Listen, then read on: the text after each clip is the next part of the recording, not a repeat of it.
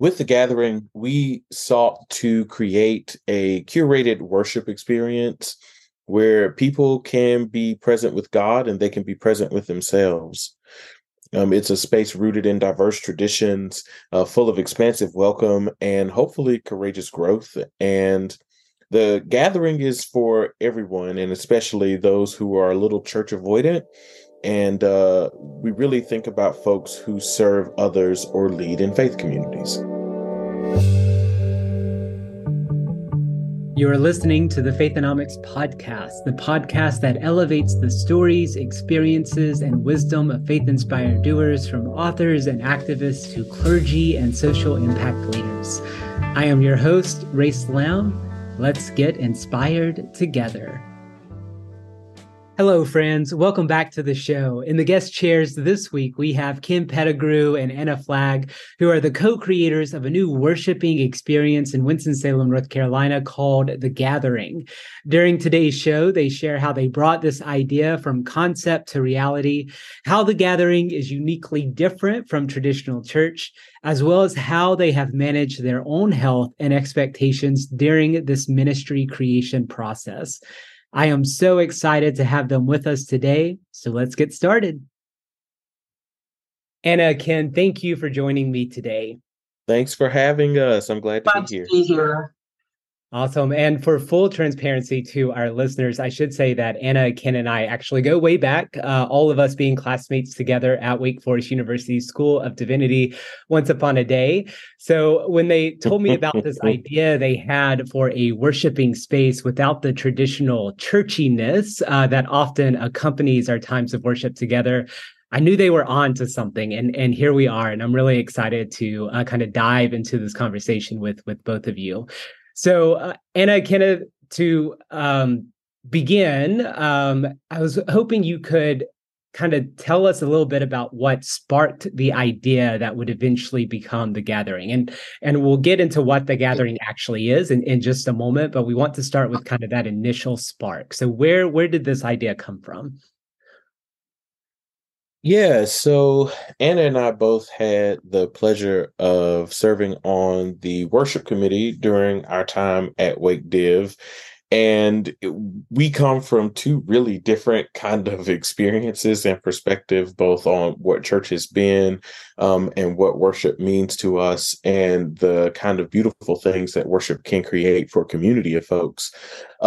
And so I think for both of us, in the times that we reconnected after graduating, there were regular conversations about the fact that we missed the intentionality and that rhythm of worship that we experienced at Wake Div. And we're just like, gosh, this would be something so great to actually be able to go to, sometime. And for both of us, I guess we had that thought and we kind of just sat on it. And then we ran into each other at an event. And Anna was like, friend, I have this idea. We should talk. So we scheduled brunch and we got together and we talked about it. And I was like, oh my gosh, I've been thinking about the exact same thing. And that is basically how The Gathering was born. We both have ADHD. And so having that initial conversation to actually having our first pop-up service this past April was a journey, but it was a beautiful kind of moment of intentionality, that the excitement of what this could be and what it is, we made some good decisions and we moved forward. Like, we don't schedule something, it'll never happen. And so that's how The Gathering came to be. Awesome. I know some really great ideas always happen over brunch, so I'm glad you two got together and made this happen. So to kind of pause here and go a little bit deeper. So for our listeners who may not follow you on Facebook or Instagram, or may not have attended a gathering yet, tell us a little bit about what The Gathering is in your own words. Yeah, so I mean,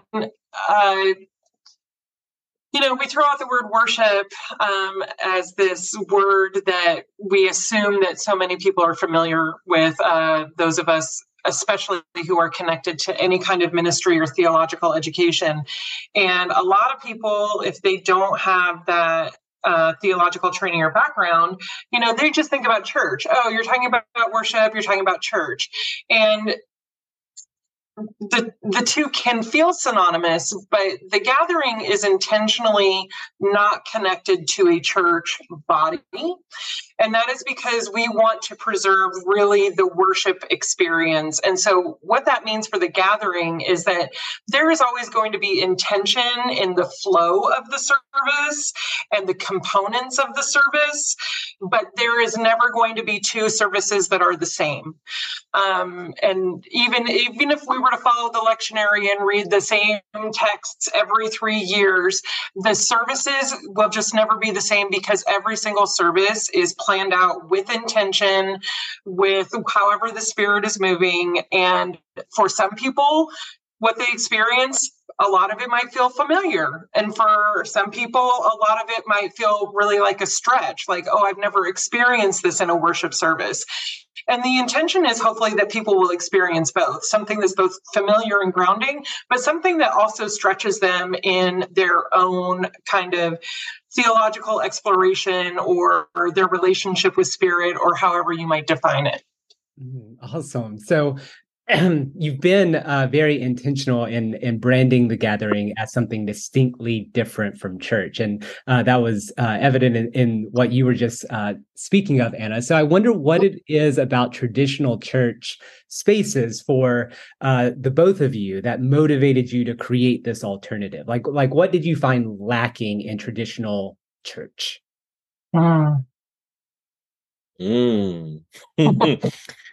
I'll start from my perspective as and this is, some people you read this as a value judgment, and it isn't in any way, but of the two of us, I'm the one who's most actively involved in a weekly worshiping body. And so for me as a minister and as a person who worships weekly, sometimes what you experience in church is the just perfunctory realities of being a leader in a church space. And oftentimes that means you can't worship. You can have experiences, you can hear and feel things sometimes, but if you're logistically minded, or if in my case, maybe you're going to have to baptize 3 babies and you're not sure who's going to have an attitude that morning, you're already trying to work through all of that, and you get to miss some really beautiful things that happen in worship. And the gathering, especially for folks who lead in worshiping spaces, is an opportunity, even if you are leading in that space, for you to still be able to sit still and to experience the intentionality and how that service is planned. And so for me individually, I will say that is one of the things that makes the gathering, I believe, so important, because folks who lead in worshiping spaces for others often don't get an opportunity to worship. No, that is beautifully said.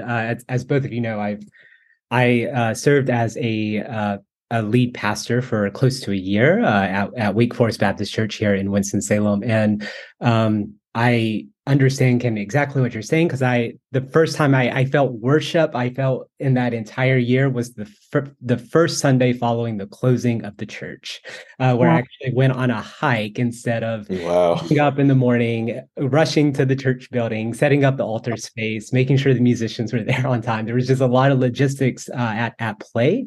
And I realized it was really that first Sunday afterwards where I was able to, pause and take that breath and kind of be one with the divine in a space that was not church. And it was, I just got caught up in leading for the past year that I never really had that opportunity to worship. So thank you for naming that for so many of us who are in leadership positions within these spaces.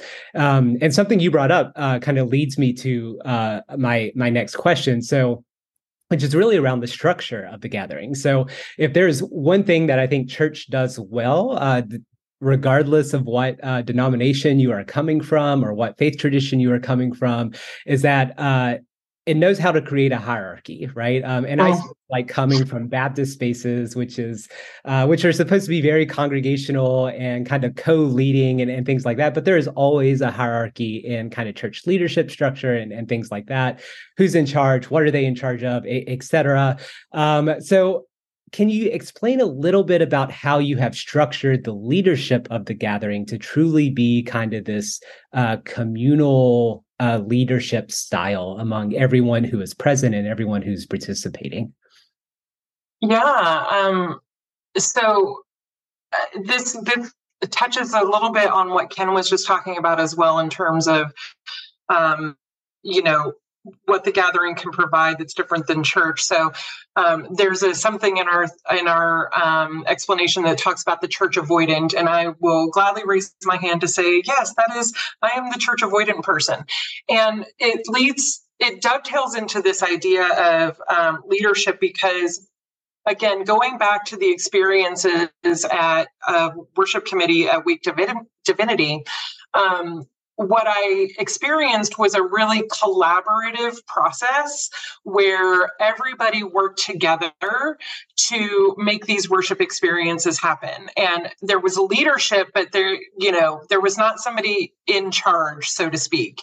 And I really think that we've modeled the gathering kind of off of this. We invite people to come in and be creators with us.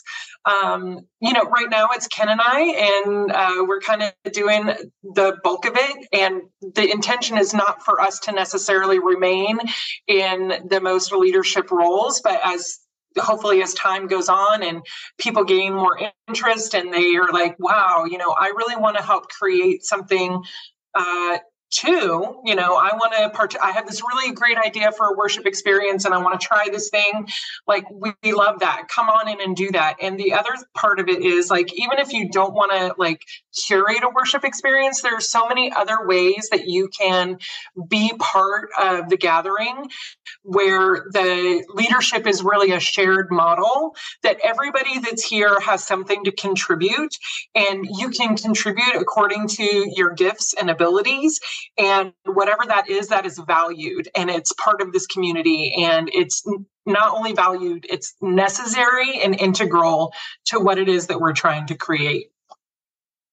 Awesome. Yeah, one of the things that I have truly enjoyed. So I've had the opportunity to be a part of a couple of your worship services so far, and one thing I really appreciate so far is that you do let everyone kind of claim a role, even if that role is just being a supporter of the gathering, being present, sitting still in the space, whatever it is, and you give them kind of a title. So I want to mention these because I think they're great, but you have kind of what I call the 4 C's. I don't know how y'all kind of refer to them internally, but you have the curator, the cultivator, the collaborator, and then the one that I really am drawn to, which is the co-conspirator. And Anna, you were just kind of talking about, the curators are the ones who come and kind of serve in worship. They help kind of lead the worshiping experience.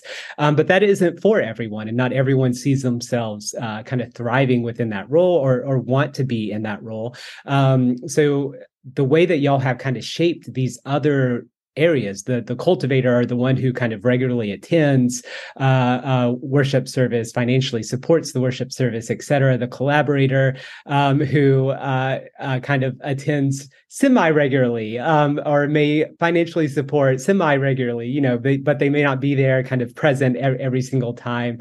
And then, as I mentioned earlier, the co-conspirator who kind of how you've defined that person is just the enthusiastic supporter of the gathering in spirit, in future trajectory, or in service, which I love, because sometimes that is all someone who is coming to a space of worship can offer in that moment due to other things that are going on in their lives. So I really appreciate that you all have just taken the time to kind of come up with these different roles and let people self-select kind of where they feel the most energy. So hopefully it won't just be you and Ken too much longer, and more folks will start to gather in. But in the meantime, just know, from from my co-conspirator perspective, I'm really enjoying being a part of kind of a worshiping space where I get to come and just be, which has just been a really good thing for me as of late. So I really appreciate that. Yeah. Go ahead. Go ahead, Ken. Go ahead. Yeah, I mean, the one thing I'll say about those categories is that the one thing that I think we want folks to also recognize about them is that there is no permanent barrier between them, that everything is kind of semi-permeable, and that you can move and evolve through those spaces as you become a part of the gathering, because you know someone may come in very clearly in like a co-conspirator space and eventually move into curation space over time. And part of the freedom and the collaborative nature of how we create worship and want worship to be created, both in terms of how we get to the worship service and then what's created in the moment of worship, is that whatever you're bringing that day is absolutely enough. And that for everyone in that room, what you bring is going to be so important, even if you don't say a word, but you are simply present to worship. Yeah, beautiful. I wanted to add also that, going back to the previous question of like, how is this different than church? You know, as a person who has had very limited exposure to official church leadership, as a person who's been an attender in the past, one of the things that I have felt as part of a church body is consistent pressure to do more than what I'm doing. And my hope for the gathering is that all of these potential, C categories that somebody might identify with, that they are all something that is actually nourishing when people participate in it, and not something that is draining. So if curating a worship experience is not something that the process in and of itself is giving you some life, then like that's not it right now. And that's beautiful and that's good. And so there's another way, if you just need to go back and be like, yeah, I am here for you and I love this idea and I just need to hit pause for a minute, like that's beautiful. I want you to be able to do that and not feel any kind of obligation or pressure. And because of that, that means that right now we meet once a month because Ken and I, we need to be able to be rejuvenated by this process and not depleted. So we're not overextending ourselves. If we get, down the line, 100 people who are regularly part of this and we can have services more regularly, that would be beautiful. But in the meantime, the focus should always be, I hope that it is always on, how is this nourishing you and keeping you in contact with the Spirit and really fulfilling you, and not something that's depleting.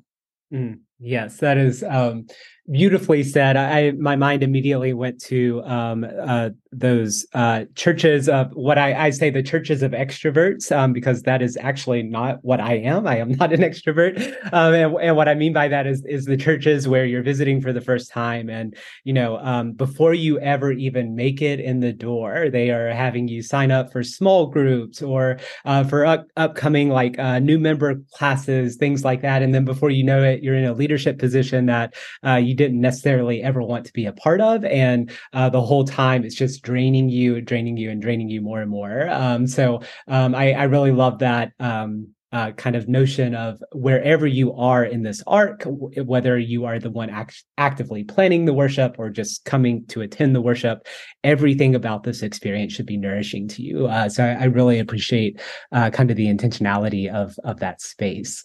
All right, so pivoting a little bit more into kind of the your lived experiences of getting the gathering off the ground. So a lot of the listeners here are entrepreneurial ministers themselves, or looking to create kind of new ways of doing ministry in this world.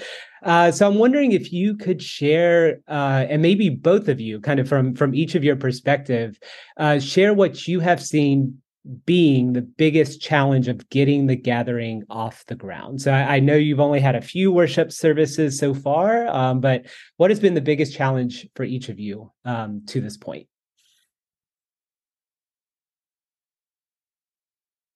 You want to start, Ken, or shall I? You can go ahead. Yeah, for me, so Ken mentioned earlier, we both have ADHD. If I don't have it on my calendar, if I don't have some kind of external accountability, it's not going to happen. So Doesn't thankfully, we've exist. worked on making sure that we can support each other with some external accountability. The other thing I will say for me personally that is really challenging is that I did not grow up in, I'm a Gen Xer. So generationally, there is a difference in terms of how I engage the world with technology and this idea of self-promotion. And so, I don't ever want to be that person that is like, oh my God, here she comes. She's going to talk about the gathering again, and I'm going to feel this pressure and blah, blah, blah, blah. And like, that's something that's really hard for, even if I put something out on Facebook, it feels like, oh, I'm asking a lot from people. And that's like some internal work that I need to do just in terms of like how the social landscape is changing. But that is really a challenge for me. And like, I really would love everybody that I know to come, that we get so much out of it, but also I don't want to put pressure on people, just like we talked about. So holding that balance between ensuring that people know that there is a space for them, but also like not having the invitation be anything that encroaches on the regular relationships that we have with people.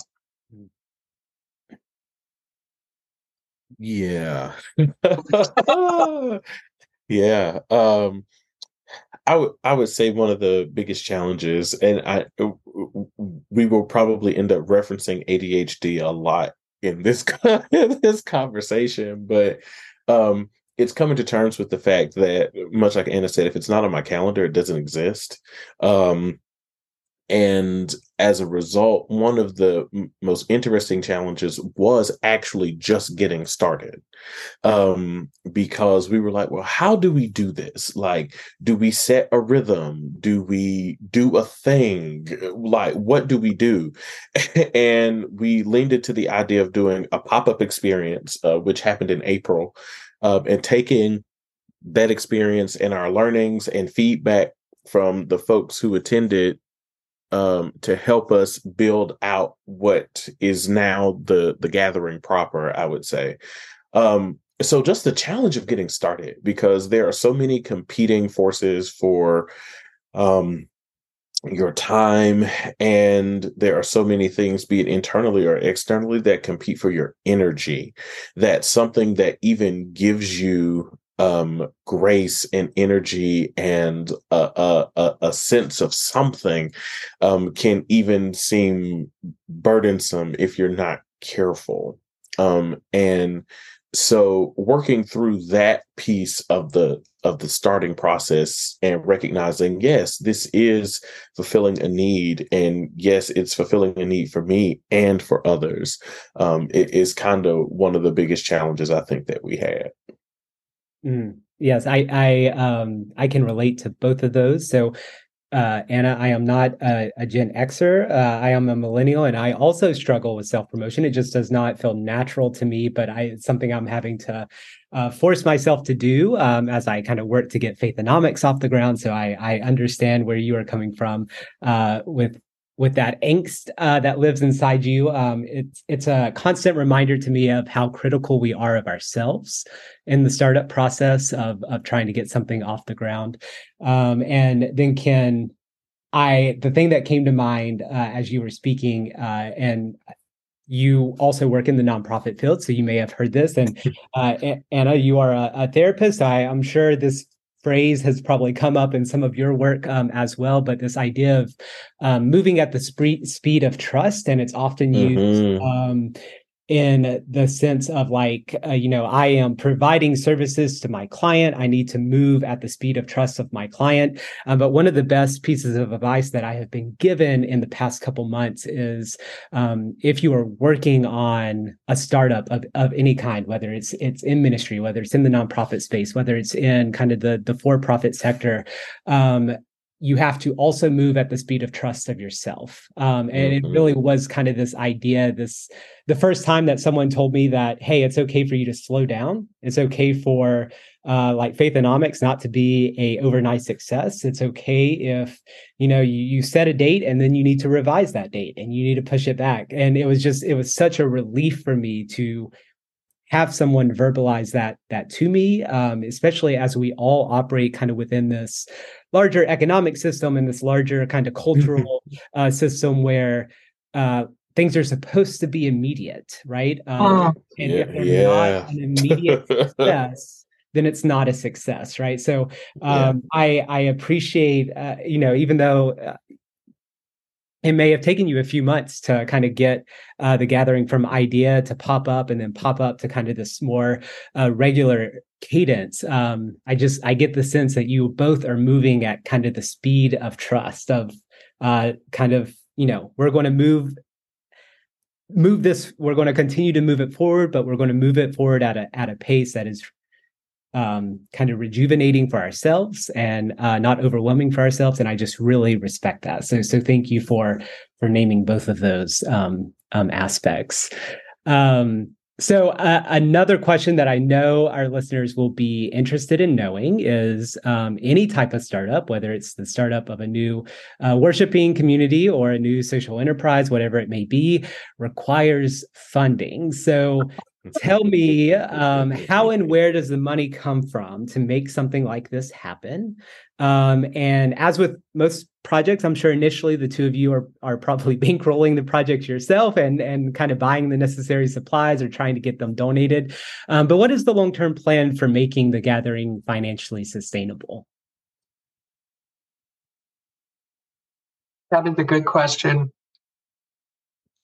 One that I don't know that we have sat down and put numbers to paper. Yeah. And I mean, I think one of the really beautiful things about this experience is that collaborative nature, because there are people who believe in the mission. One of the things that any kind of particularly like worship startup or new church plant or anything has to contend with is the issue of space, right? And and space and being able to get it and have it consistently is at a premium. And we have just been really blessed in terms of, be it music or space or participation, that folks are not showing up to that with the expectation of cost. And that's been just a really beautiful blessing in all of this. And we recognize for ourselves as people who work and as someone who manages an organization that always may not be the case, and that's fine. But for where we are right now, we're really grateful that we are getting to start in a community with folks who believe in this, and they are providing things in some cases that we didn't realize we needed, but definitely things that we did see that we need. And the initial investments of, I mean, the domain name and the getting the logo designed and other things. Yeah, I mean, that's coming out of our pockets. And we would love, as we say, for folks to financially support the gathering and recognize that we're really clear. Nobody's collecting a salary here. And you'll find on our website, because we tried to keep our FAQs, pretty lighthearted, that we say, is there an opportunity or a need for financial support? And the answer is yes, because candles and Tibetan singing bowls are not free. But we're not collecting a salary, and anything that we don't spend on worship, we would like to put in meaningful places of service in this community. Well, thank you for that. Speaking of the FAQs, we'll share the website here in just a few minutes, but I don't know which one of you wrote those or if that was a collaborative experience, but they were really fun to just read through as I was prepping for this time together. Just kind of the straightforwardness of the answers and kind of the comedic relief that came with that, but also it's just everything kind of y'all talked about during our time together today, like the FAQs and just how you answered those, like proved true with that. So how often does the gathering meet? We don't really know, but you can help us answer the question. Like what should I wear? Clothes, things like that. So I really enjoyed kind of reading through those. So Ken, you mentioned it in your last answer, and I hinted at it in just a few minutes ago as well. But as you mentioned, you're not taking a salary from the gathering. This is not your kind of full-time vocational job. So you really are doing this kind of in addition to, and knowing both of you kind of outside of this podcasting experience, I also know that like your plates are full, and you've even been intentional about adding the gathering to that plate. So a lot of us are out here kind of working these full-time jobs and then trying to also do something else on the side. And one of the biggest issues that always comes up as a part of that is kind of the lack of self-care. So I'm curious if you would be open to sharing at least one practice of self-care that you each practice, to kind of make sure that you don't get overwhelmed with kind of your commitments as well as kind of your work to get the gathering up and going. Would it be cheating if I said that curating worship experiences is a form of self-care? No, I mean, no. That's a loophole for sure, but no, that totally counts. So expand on that, Anna. Like, yeah.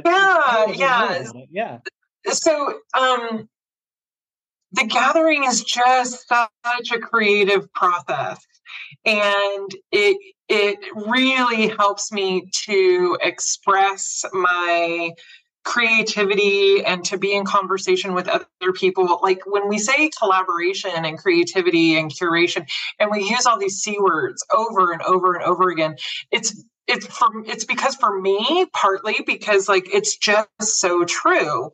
It is energizing to me to sit down, with my good friend or other people in the community that we have good working relationships with and think about like all these crazy ideas. Like our last worship service, Horse with No Name, was the prelude. And then our guest speaker, Sarah Howell Miller, she did a whole Mad Libs of the text, and it was hilarious. And this is, that's just nourishing and playful and fun, and it's creative.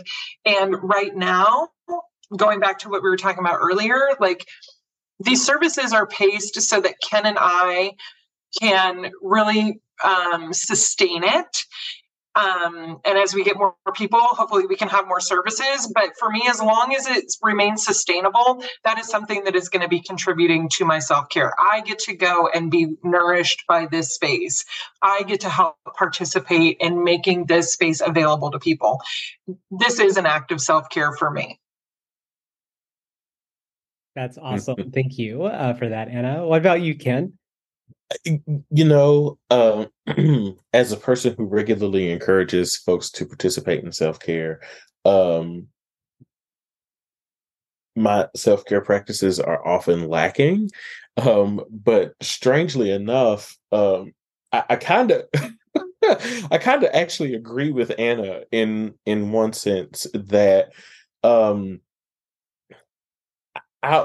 don't think anyone normally would say that any kind of planning meeting is self-care in any way whatsoever. But have you ever planned a worship service over a grit bowl or a hash brown bowl from Young Cardinal Cafe with a cup of coffee, and then you're sitting across the table from your friend and you're getting to think expansively and differently about texts that you've encountered or songs that you would never hear in church, but that directly fit the spirit of the text and what we're pulling out of it in that moment?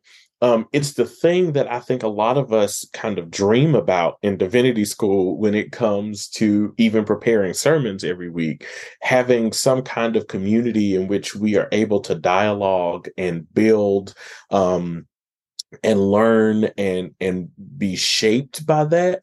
And I really do think that the planning part of this really is actually one of the truest acts of self-care, for me, that is really, really intentional. I think my other truest act of self-care is sleeping. Because I'm busy. My plate is regularly full between a full-time job and kind of other community-based commitments. It is the fact that I get to do this work that really blesses me and helps me sustain my work in other spaces. But also sleeping is just so beautiful and necessary, and it is a lovely act of self-care for someone who could easily be up till 2 in the morning doing things, and being able to just choose to not do that is, that's it. Sleeping late and then joining your friend for brunch to plan a worship service. I feel like y'all have it all figured out. So thank you for that. All right. So as we first off, just thank you for everything you have shared with us during this time together. But one final question before we wrap up: if our listeners want to get in touch with you or attend the next gathering, how should they do it? Where should they go? Tell us when the next gathering is planned. Kind of give us all the self-promotion, and here's your opportunity to practice. What would you like for all our listeners to know? Yeah, you can find our website at thegatheringws.org. You can email us. Oh, what is our email address, Ken? I should have it memorized. gatheringws@gmail.com. Great. And then our next service is Thursday, October 26th at 7 p.m. We will be meeting at The Dwelling. They have been graciously and kindly offering to allow us to use their space. And so, 7 o'clock on the 26th. And then if you look on our website, well, not on our website, on our Facebook page, you'll also be able to see the remaining service dates for the rest of the calendar year through December. All right, awesome. So if you are in the Winston-Salem area on the 26th, we definitely invite you to join us all. I hope to be there as well at 7 p.m. at The Dwelling here in Winston-Salem, North Carolina. So, Anna, Ken, thank you so much for taking the time to be with us today and sharing more about your work with the Gathering. It has been a pleasure. Thank you so much for having us. Thanks for having us, Race. And if you are hearing this, thank you for listening and imagining new ways of doing ministry alongside us today. Just as a reminder, you can connect with Anna, Ken, and the Gathering community on Facebook at the Gathering WSNC. So that's those last 4 letters are for Winston-Salem, North Carolina. So find them on Facebook there or on Instagram at the Gathering WS, or visit their website, thegatheringws.org. Once again, my name is Race Lamb, your host, and you can connect with me on all your favorite social media platforms at Race Lamb. And thank you for listening to the Faithonomics podcast. We'll see you next week.